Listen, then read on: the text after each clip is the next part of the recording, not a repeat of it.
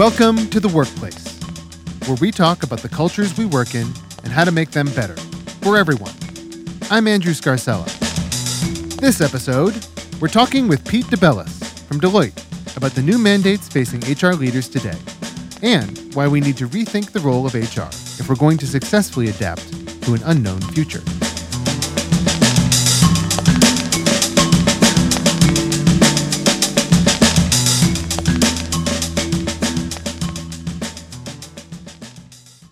Join us after the interview for Tangible Takeaways, where we'll talk about the ideas and actions we can take with us and implement in our own workplace cultures. With a background as a consultant and an in-house rewards professional, Pete has a deep understanding of the links between HR strategy and business objectives, as well as the latest tools and technology to help organizations attract, motivate, develop, and retain their talent. Pete was interviewed by Katie Clifford, our executive producer who, sadly, will be leaving the workplace. This is her last episode, and I'm told she'll be going to a nice farm upstate where there's plenty of space to run and all the geese she can chase. Hi, Katie. Or should I say, bye, Katie? Oh, that is a heartbreaking thing to hear. But yes, I am headed up to where the geese fly. Greener pastures. Greener pastures. up to where the geese fly. Up to where the geese fly. Sounds like you're going to heaven. It really does. Maybe. Yeah, maybe not. But hi, Andrew. It's good to chat with you. Good to hear your voice. Absolutely. So you got to talk to Pete DeBellis from Deloitte. He is kind of a big deal at a place that's kind of a big deal. So he has a lot of opinions and thoughts about how we should be rethinking HR, but there were two specifically that you wanted to focus on. What were they? Well, Pete and his organization, Deloitte, who we love, they have sort of 10 mandates for HR this year. And their real theory is that HR, based on this last year and lots of things that are happening in the world, can take a bigger, more powerful role at organizations. And it needs to, right? It absolutely, yes, absolutely. It needs to. That's sort of, they're at a crossroads right now. And so they had 10 imperatives, but Pete had mentioned when he spoke at our Influence Greatness conference, 2 that were really kind of key drivers. And that is empowering change and driving inclusive culture. And to me, those 2 felt very much in line with what we've all been dealing with over the last year or so. And so those were the 2 that we really wanted to dive in and talk about. It's hard to do 10 things at an organization all at once. It is a little bit easier to focus on 2. So that's where we really spent most of our time, was on those 2. And I think you really got a lot of marrow out of that bone. You know, it was really interesting to hear just how imperative those 2 are. You know, they're all, he's used the word mandate, right? So it's already really important, but those last 2 are really the crux of the whole biscuit, as they say. Yeah, I mean, those 2 he mentions are 2 things that will have an effect on the bottom line of your organization. And that is something that HR doesn't always have influence over. So to have these 2 areas that are, at least in my opinion, coming away from this conversation with Pete, feel like if you don't do these, it's at your peril. HR doesn't always get to be part of those conversations, and they really will be the ones that drive this cultural change at organizations in those 2 areas. And I think that's exciting. I think that should be something that kind of lights up the HR space. Mm-hmm. This might be the most influential HR podcast episode in the universe. Would you agree? I think that's fair, Andrew. I think this is it. Well, you're going out on a high note. And I can't wait to hear the whole interview. So I don't want to say goodbye. I'll just say, let's get to it.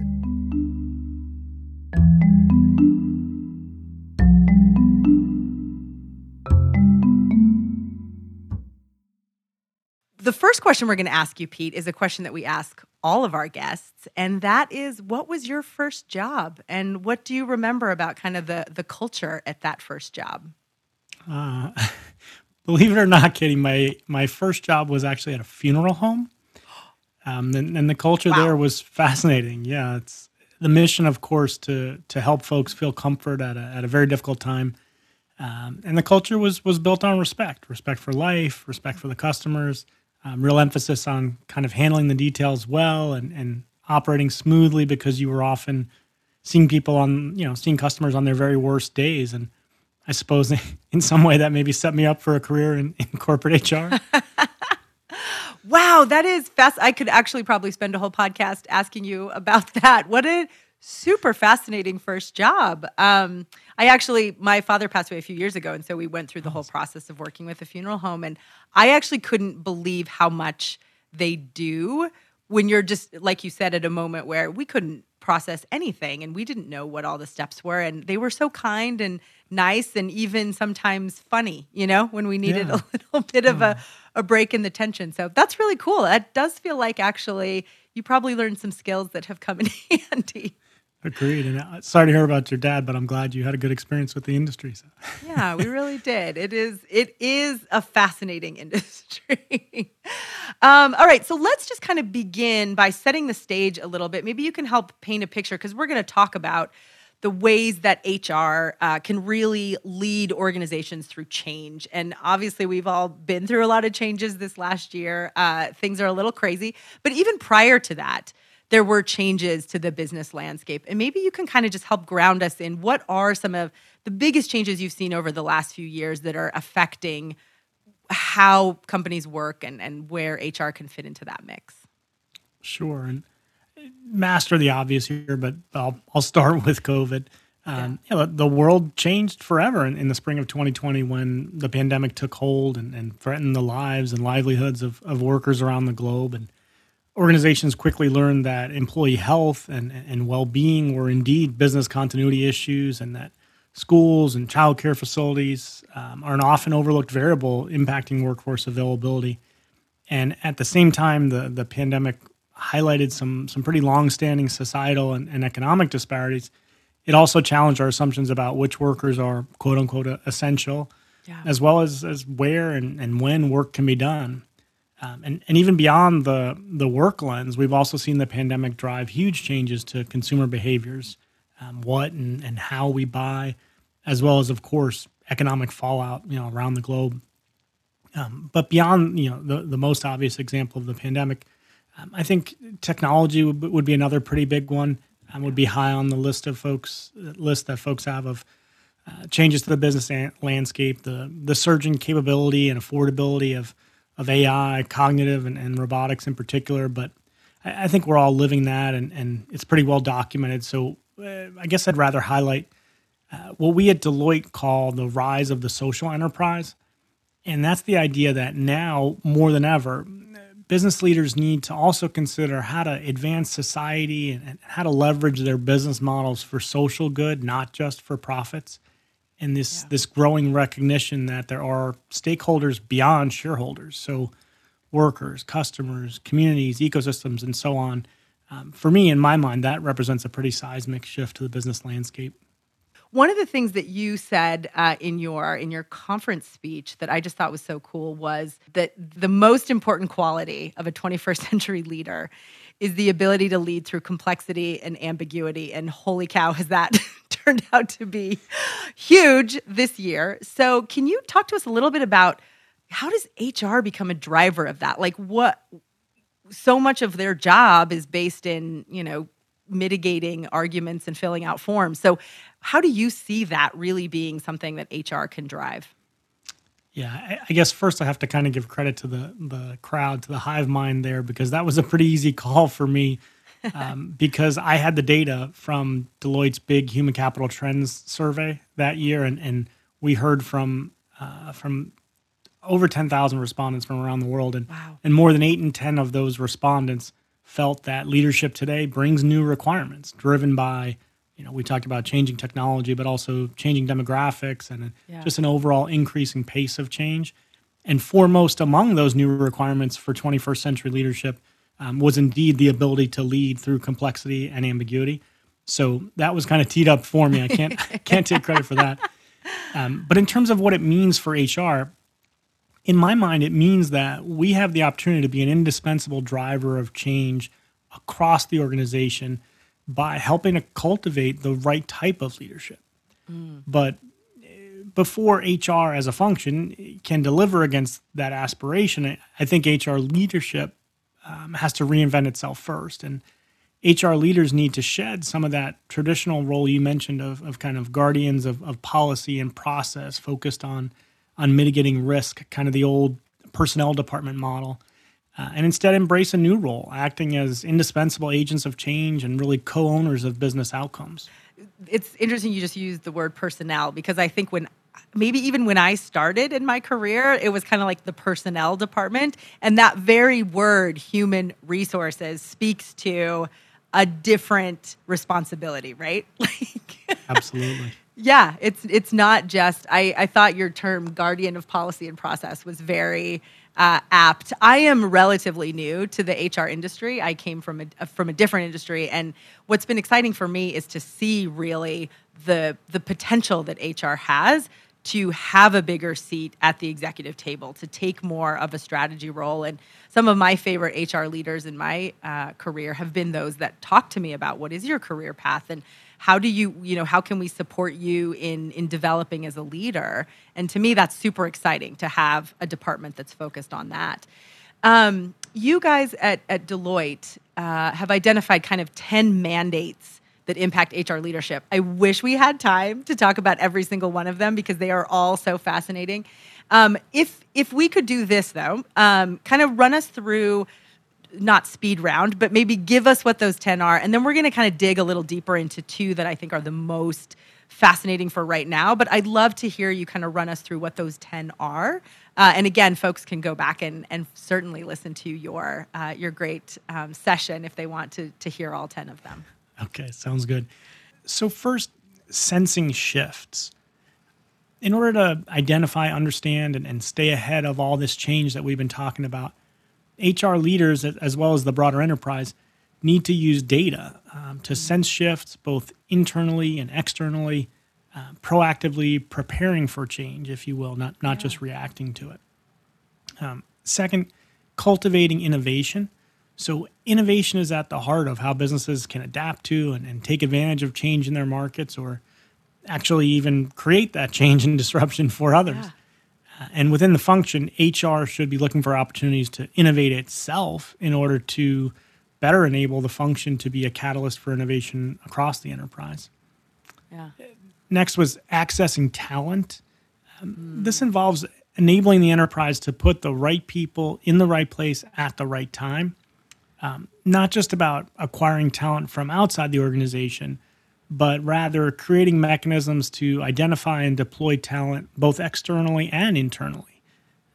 Keeping an open mind toward the many options for accessing workers and understanding that not all workers are looking for that same form of relationship with your organization.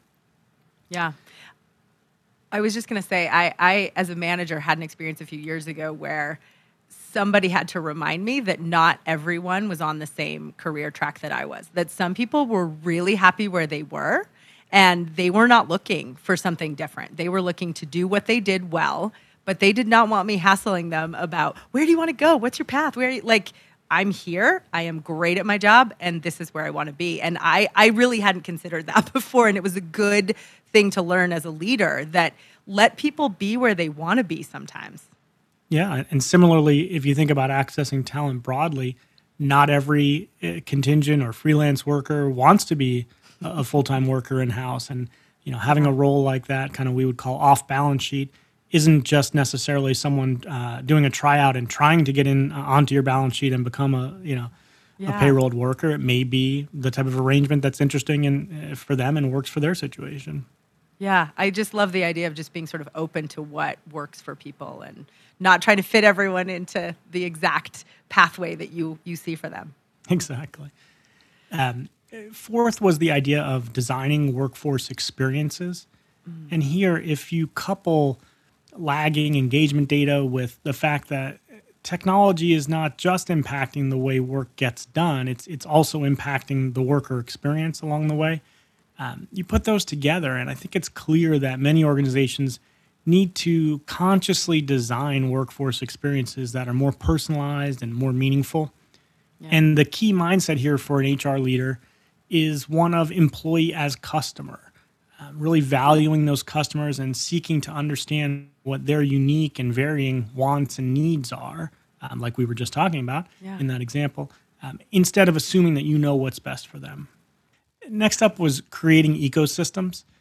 In this rapidly changing world, businesses are collaborating more and creating partnerships and finding other ways to quickly access resources and opportunities across organizational borders.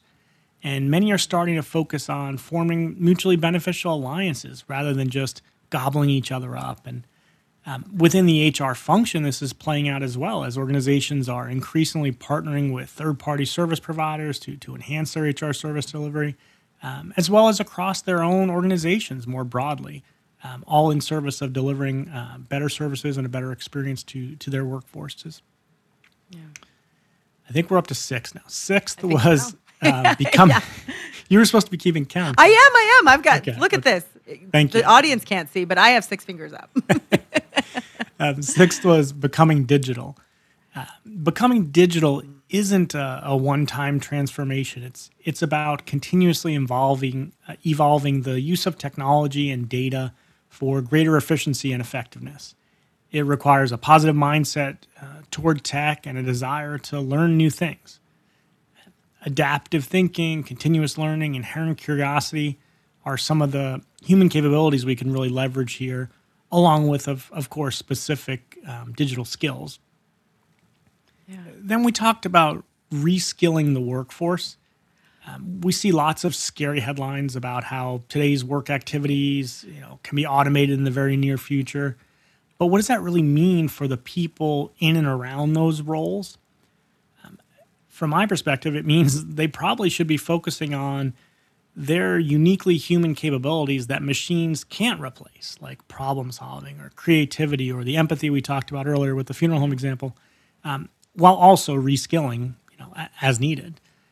But in order to deliver on reskilling the workforce, an HR leader has to really believe that there are those human capabilities that can't be automated or mechanized, and also that human and machine can work side by side to be more effective than either could be alone. People want to be more productive at work. They want to learn and grow in their role and try new things, and no one wants to be left behind. And that's a big part of why I think this notion of reskilling, this mandate is so important. And then eighth, this one we touched on already. It's that idea of balancing business and societal outcomes. I mentioned it as the notion of the social enterprise when you asked about recent business landscape changes. And again, this describes an increasing expectation and pressure from inside and out of organizations to create value beyond just providing a product or service at an acceptable cost, but to actually have a vested interest in improving the conditions for humanity broadly. And some organizations that have been doing so have realized that this can be more than just a moral play. It can also be a strategy play. Organizations singularly focused on revenues and profits in an environment like this may not be sustainable long-term. But on the flip side, organizations that only focus on societal outcomes will also likely not be sustainable for very long. Yeah. And that's where that balancing part comes in when we say balancing business and societal outcomes.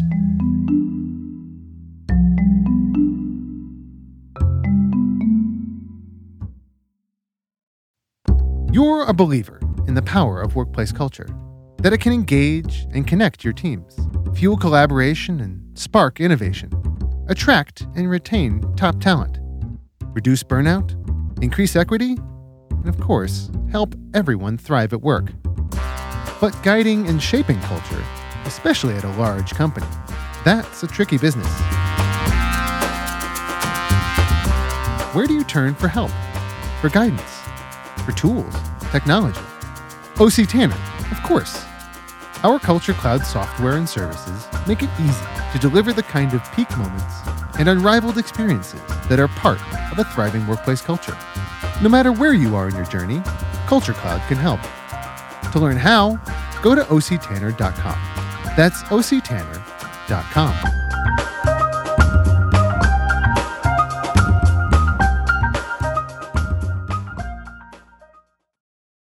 Empowering change to me is really interesting because I don't know if organizations always give their employees the impression that they can make change. And you have mentioned a couple times here that HR needs to reinvent itself in order to be able to bring that kind of, to influence an organization. So I'd love to hear a little bit about, that sounds like a lot of scary change. Empower, HR has to do it first, and then they have to lead the organization. That's just not a chair that HR has sat in the past. And there are companies where that's starting to change. But could you maybe talk a little bit about, gosh, how does HR even do that? How do we make the leap ourselves so that we can haul the company along with us?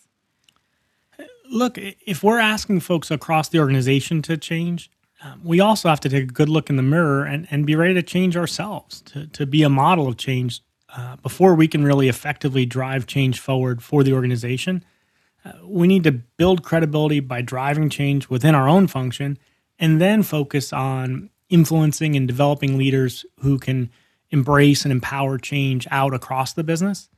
And to be clear, for me, being an agent of change is a lot more than adopting the newest wave of best practices and dutifully tracking against your benchmarks.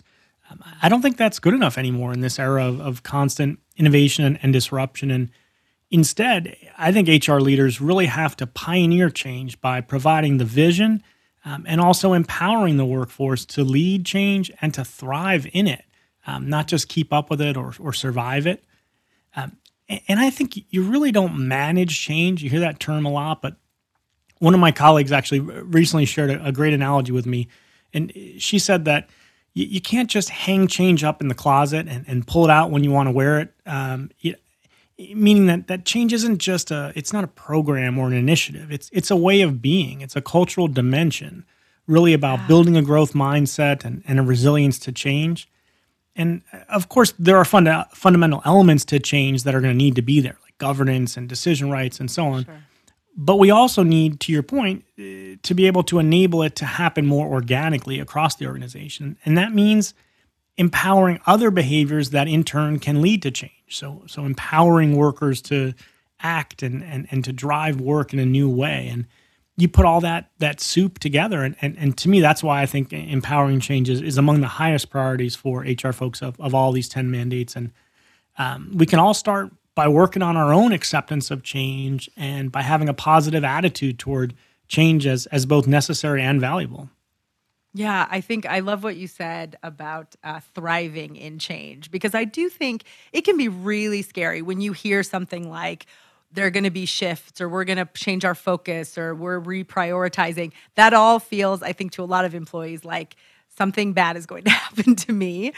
Is my job up in the air? Am I going to have to do something I don't like?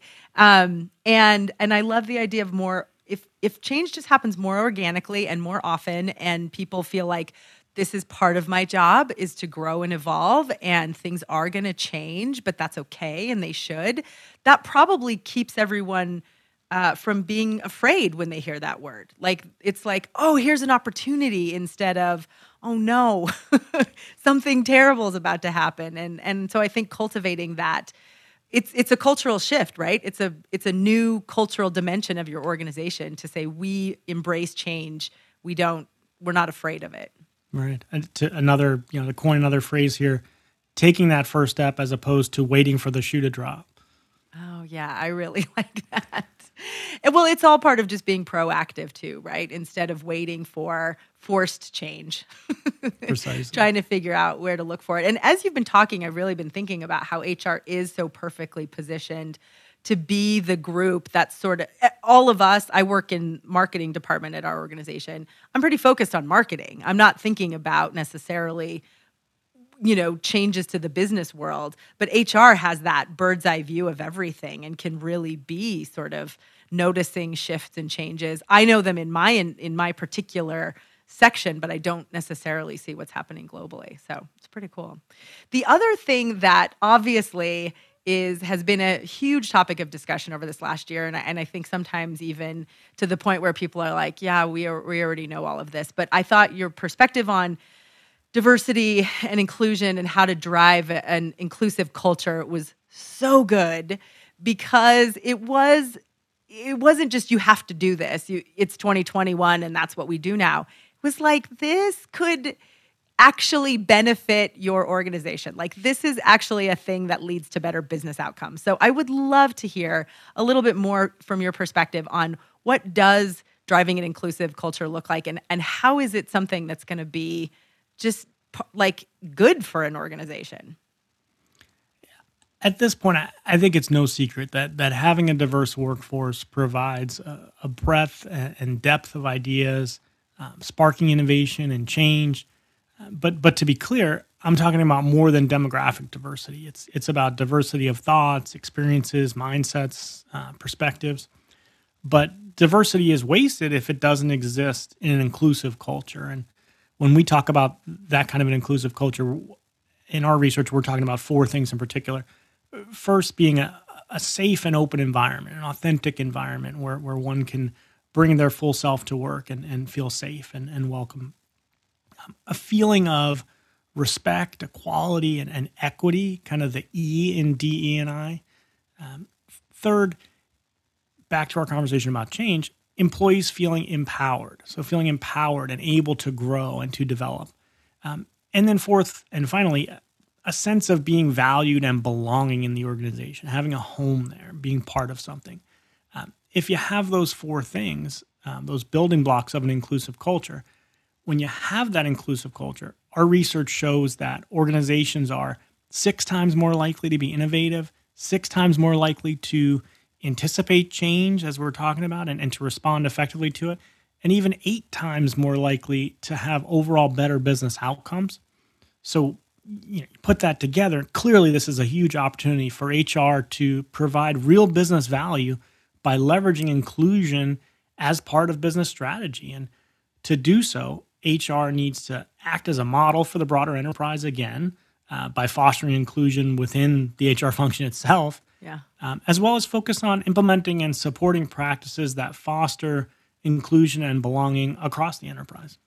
Yeah, that's great. I mean, I know a lot of organizations have put in place sort of like a diversity officer or something like that, but you're saying this is like integrated into all of your functions, that it's not a box to check. We have a person thinking about this, but like we're all thinking about that all the time. Is that precisely fair? Just a critical element of the overall culture, built into everything you do, and not something that is going to be fixed or addressed with a project or a poster on the wall. Yeah. So much today of what we're talking about is, going a level deeper, deconstructing systems and rooting out bias and understanding the underlying causes of both conscious and unconscious bias. And it's much more of an action. And as you said, like we were talking about with change, it's all around us and part of the way of being for successful organizations these days to constantly be working toward building a more inclusive environment, a more equitable situation for their workers. I've heard a couple of words that feel like they're sort of patterns or themes that I'm hearing from you. And a lot of them are traits that I don't know that I've ever had somebody tell me were good, that I should develop. And I'm hearing them out of you and thinking, wow, this is what we should tell high school kids is curiosity, empathy, creativity. You really don't necessarily hear that as essential business skills. And especially as we see automation happening, to your point, those are things robots can't really do. Right. And I think that goes into everything, right? If you're a curious person, if you're showing empathy, these kinds of things will probably be more natural to you, right? Yeah, and not to get too deep on here, Katie, but I think that's where the line comes in between skills and capabilities. Capabilities being sort of inherently human capabilities that are demonstrated, independent of context, and we all come wired with to some extent or another. And you can think about leveraging and building on those capabilities that we all have somewhere inside of us, as opposed to a skill that may be sort of applied only in a certain context or be more transient in nature, and I bolt it on when I need it, or I go shop for a different skill. And I think your point is spot on. It's those inherent, innate, human capabilities that are so hard to replace with automation or technology. Exactly. It's actually good news. It's good to hear there are some things, and that you could apply those across different jobs and industries. Like, I think people are always trying to figure out, how do I make myself, if I want to make a transition, how am I marketable? How am I going to be able to survive a transition? And those kinds of capabilities, I'm going to start using that word, capabilities versus skills, is really important. Yeah, skills have a half-life, as they say, and that half-life is getting shorter and shorter, whereas capabilities are pretty, seem to be pretty timeless. Yeah, it's really true. I always tell youngsters, I am now in my 40s, so I can call people youngsters, Youngins. when they ask, like, what's a skill I can learn that's indispensable across wherever I end up? And I always tell them, learn how to be resourceful. Because if you're the person in the room that figures out how to get things done and like knows how to sort of use your network or use your skill set in ways that solve problems, you will almost always have a job, because someone always wants the person who's resourceful. And that falls into capabilities, right? It's something that a robot also cannot do. You can't present it with a problem and it says, well, give me 20 minutes and I'll come back with a solution. So we've talked about a lot of again, I'm just so fascinated by this topic because I think HR has so much potential and it's so exciting. We've talked about a lot of stuff. I think, what if there was like a piece of advice that you, as a researcher who has seen everything that's out there, all the things that are happening in the work world and all the things that are happening in HR, what's just something that you would say, here, HR leader who's listened to this podcast, here's a little takeaway for you a little piece of advice that you might want to relay to our audience? It's a big question. I mean, no pressure, right? No pressure with that right, question. No pressure. Please give me a brilliant solution. Please help me stall with some more banter, Katie. For me, I think it would be the critical importance of culture in addressing any of these mandates. Whether it's the 10 we talked about or any others that may be facing an organization. And Alex and his team at Tanner, your colleagues, do a great job every year with your culture report. And at Deloitte, we're really looking forward to digging even deeper on this topic with our research as well. And we're thinking about the interdependence and kind of coevolution, if you will, of organizational culture and workforce experience, and the fact that they're not the same thing and aren't actually interchangeable. And we'll look at how work is changing and the role of teams and team leaders in culture and the bi-directional relationship between technology and culture. Yeah. So that would be it for me, just the importance of culture in all of this.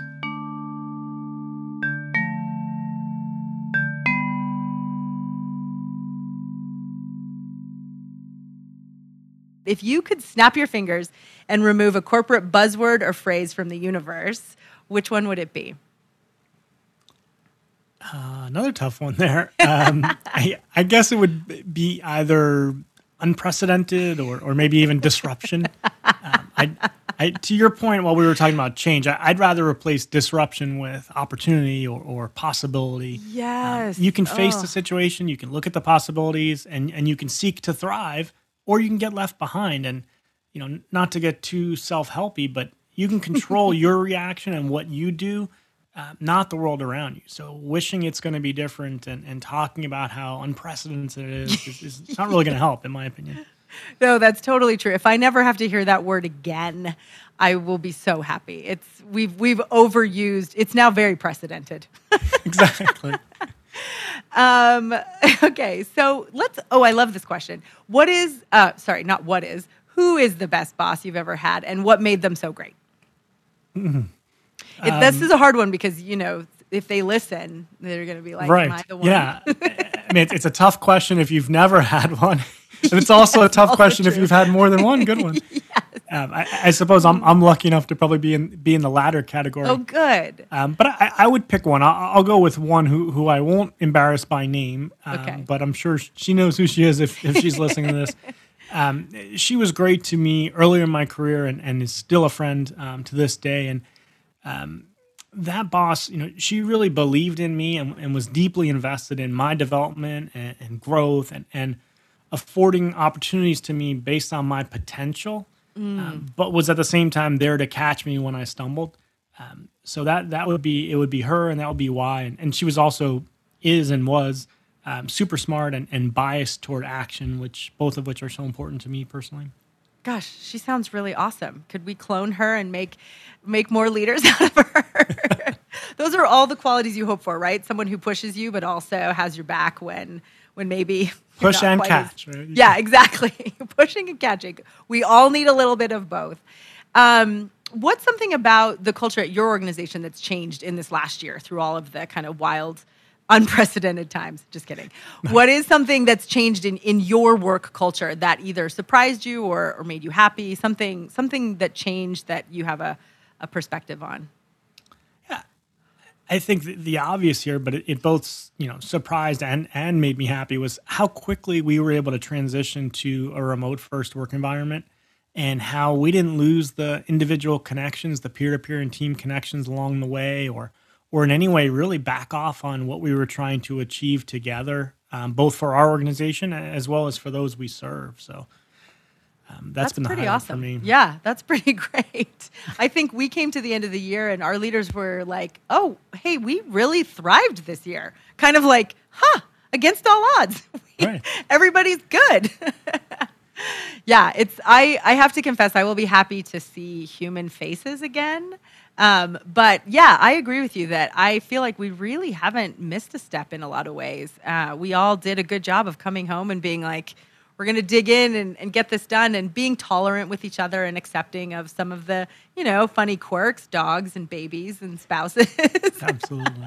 And also, honestly, not to make it too heavy, but, of course, there's a lot of privilege built into that. And the fact that myself and a lot of the folks I work with, we were able to work remotely and have roles that are conducive to that. And obviously, like I'm sure you are and others, greatly appreciative of folks who didn't have that chance because they were on the front lines and they are these, everyday heroes that we've been talking about, and didn't have that opportunity. But, for those of us who did, I think we didn't know how many jobs, we had no idea how many roles could actually be done remotely until they were. Yeah, until they just had to be. And yes, thank you so much for pointing out. We at OC Tanner actually have an incredible manufacturing group that still goes in every day and gets our products out. And they really are, I feel like we overuse this word, but they are actually heroes for what they've done. The Herculean effort that they've done to keep our organization running is crazy. So thank you for pointing that out. See, you're in the right field, sir. So the last question, and then we will let you go, but I kind of get a kick out of this one too. So who are your heroes and who are your villains? Well, you stole the everyday heroes from me, the frontline workers. You took that one. Sorry. So I'd actually, at the risk of being a little sappy, I think I'd have to go with my kids there. No, Not I love that. Yeah. Not just the resilience that required for a kid to grow up in these crazy times, but in my case, specifically my daughter, who's an inspiring young activist and has really found her voice and her passion at an early age. And also my son, who's an incredible ballet dancer and really faces all sorts of stereotypes and obstacles with just nothing but grace. So I'm incredibly proud of both of them, and I guess I'll take them as my heroes. Well, I'm getting teary-eyed, as you can see. So I think that is not sappy at all. Your kids sound incredible. They are. At least to me, they certainly are. Yeah. But don't get too sappy because I'll go back to my... Okay. Yeah. I'm going to... with the villain side, I'm happy to reel you back in with some of my pessimism. Because I can give you a long list of those. Sweet. Okay. How much time do we have?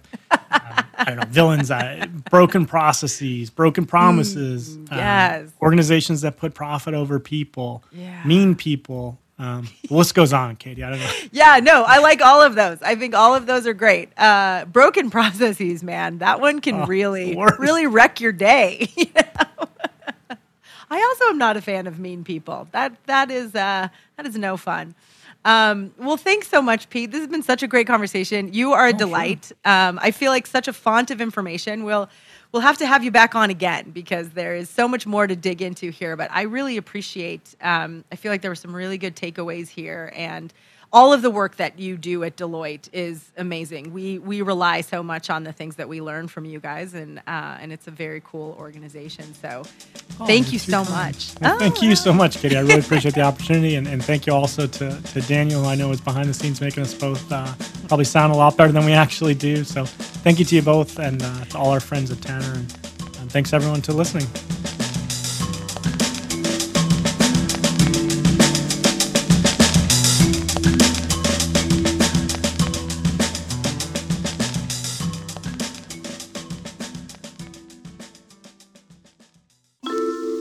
Now it's time for Tangible Takeaways, where we take big ideas and suspend them in a 260-gallon sensory deprivation tank filled with a supersaturated Epsom salt solution for optimum buoyancy and heated to exactly 93.5 degrees to perfectly match their skin temperature, allowing them to relax their muscles, calm their mind, and slowly, deliciously, drift into an inky darkness where the only sound is your heartbeat, gently tapping out a subconscious reminder.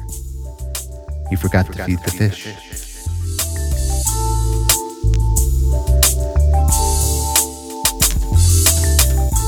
The first is a recap of Pete's 10 mandates impacting HR leaders today. Because we're not all taking notes, are we?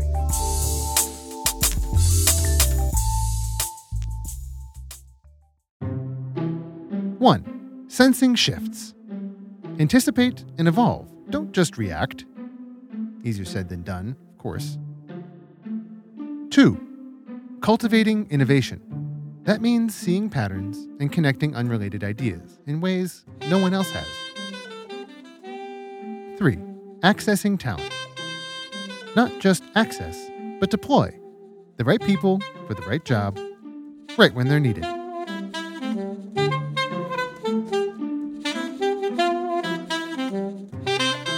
4. Designing workforce experiences.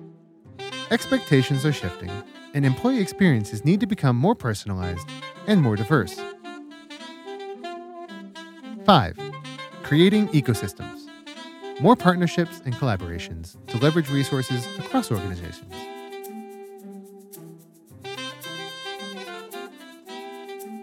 6. Becoming digital. People want the same tools at work, or better, than the ones they use in their personal lives. 7. Reskilling the workforce. Automation is changing the nature of work.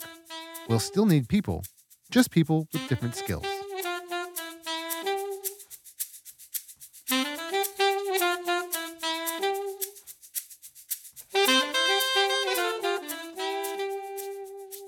8.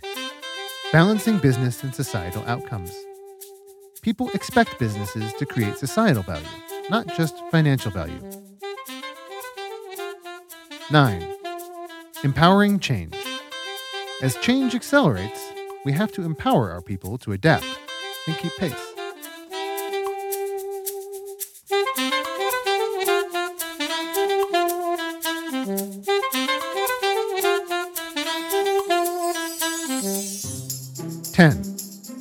Driving an inclusive culture. Diversity equals innovation, but only if there's inclusion, too.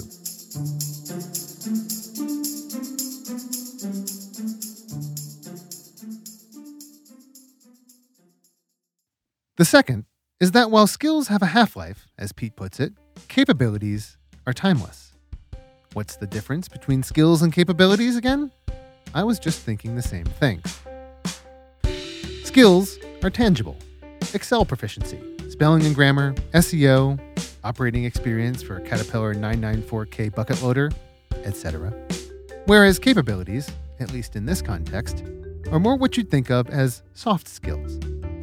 Empathy, creativity, vulnerability, even humor. Tough to teach, but more and more necessary as technology takes over more and more skills.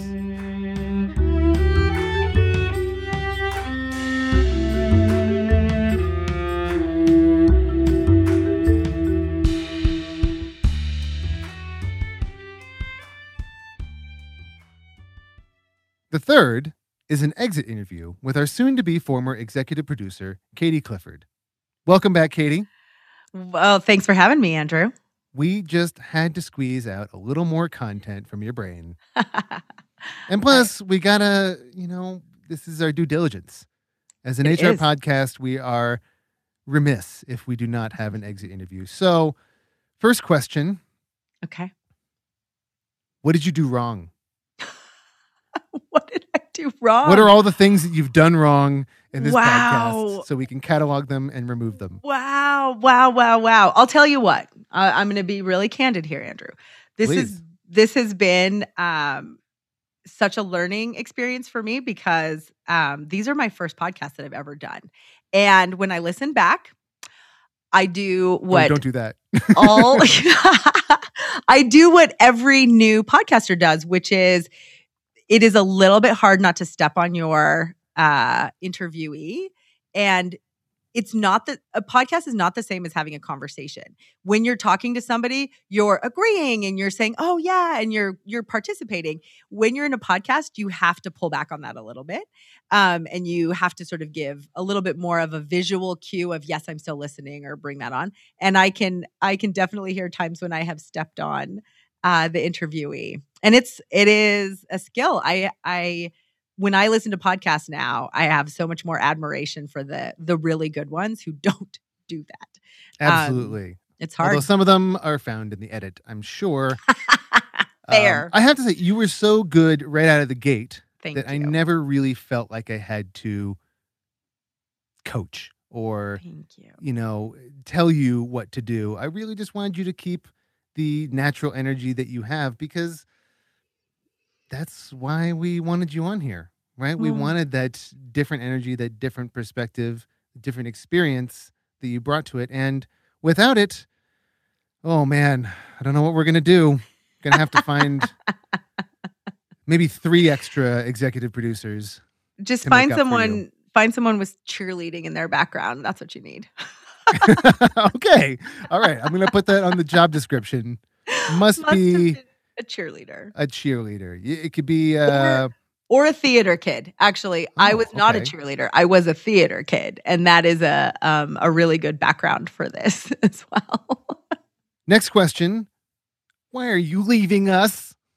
What did we do wrong? Mostly because of you, Andrew. This has been, just a really difficult relationship. No, I think this is the best possible reason to leave an organization is you find an opportunity that is exactly what you were hoping for, that is going to continue your growth, right? Like that's the best you can hope for is you've had a wonderful experience at an organization and you've kind of reached the end of what you and the organization can give to each other. And you've found something that allows you to continue and allows you to give something to the next organization you're going to be part of. And that really, thankfully, is what I came into is this is a new chapter for me. Lots of us are rethinking in this past year, lots of aspects of our lives. I have a feeling, relationships and work and where I live and all of that stuff. And for me, it came to I'm just ready for a new chapter, and this next opportunity gives me that. Well, all joking aside, we are really sad to see you go, but very, very happy to see you going to a new chapter, as you said, and to see you grow and do new things and kick some ass. This experience on the workplace has been one of my favorite things about this job. And I think I have said this to you before. I always wondered if this was something I would like or be good at. And you and our wonderful audio engineer, who no one can hear from, but Daniel, have allowed me to do something new and exciting and interesting. And that is always an opportunity that we're all looking for is getting to discover something new about yourself and about your talents. And I cannot thank you guys enough for allowing me a little bit of freedom to spread my wings a bit here. It has been truly indescribable as an experience. I know. Oh, I'm getting teary-eyed. It's dusty in here. A little bit. Glad this isn't on video. Yeah, me too. For a variety of reasons. I'm wearing a fluffy pink sweater today that does not need to be Yeah, it looks like it recorded. was made from a truffle tree. It does. No, it looks like a sheepdog attacked me, but a pink one. A bright pink sheepdog is sitting on me. Well, you look great. Thanks, and man. I wish you nothing but the best. Thank you. I wish the same. And I will continue to be a listener and an advocate of the workplace. Maybe you can interview me We'll get you back someday. on. Don't worry. That's right. Yeah. There Don't you even go. worry about it. We'll find a way. Yeah. Awesome. Well, thank you. Thank you for everything, you guys. You've been delightful with a capital D.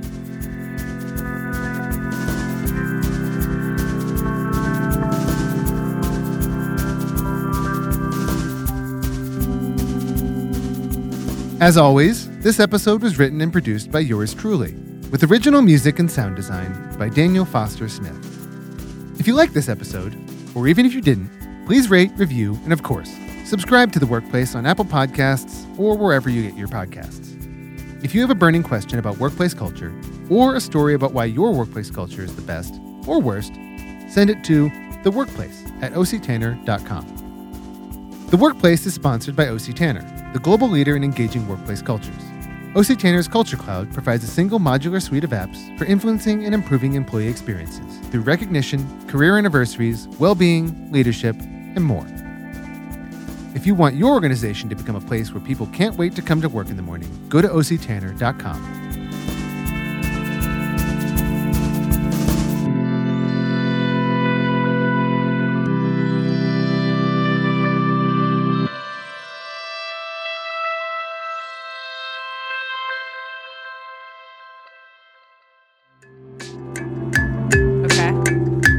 What's the topic for discussion? Oh, okay. Oh, that's probably a good idea. That's a good idea. Okay. What's the topic for discussion?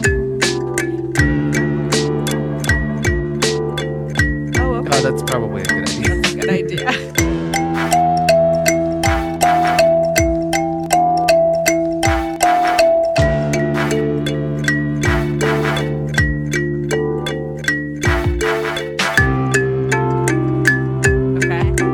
What's the topic for discussion? Okay.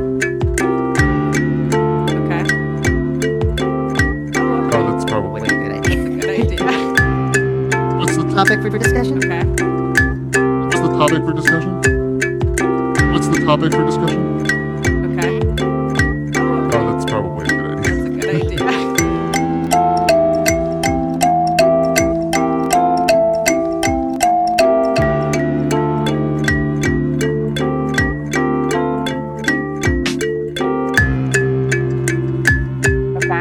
Oh, that's probably a good idea.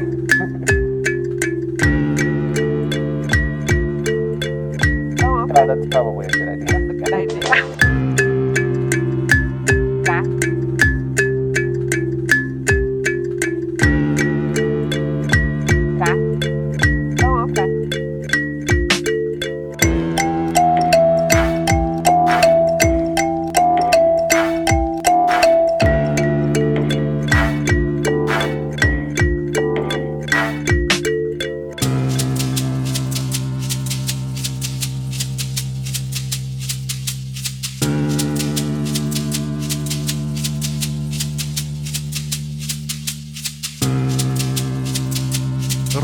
The number one skill set for 2021 is good communication skills. The ability to communicate complex ideas in a simple way to multiple audiences is hot.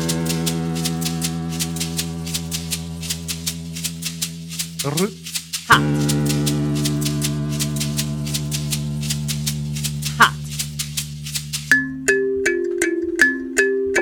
I mean, should we start with that or end with it? I think we end with it because I think so. The topic is what.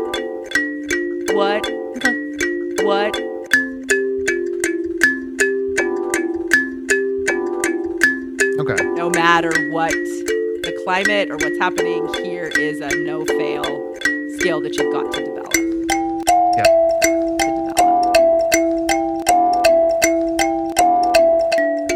Yes. Do I have those, or do I get to make those up?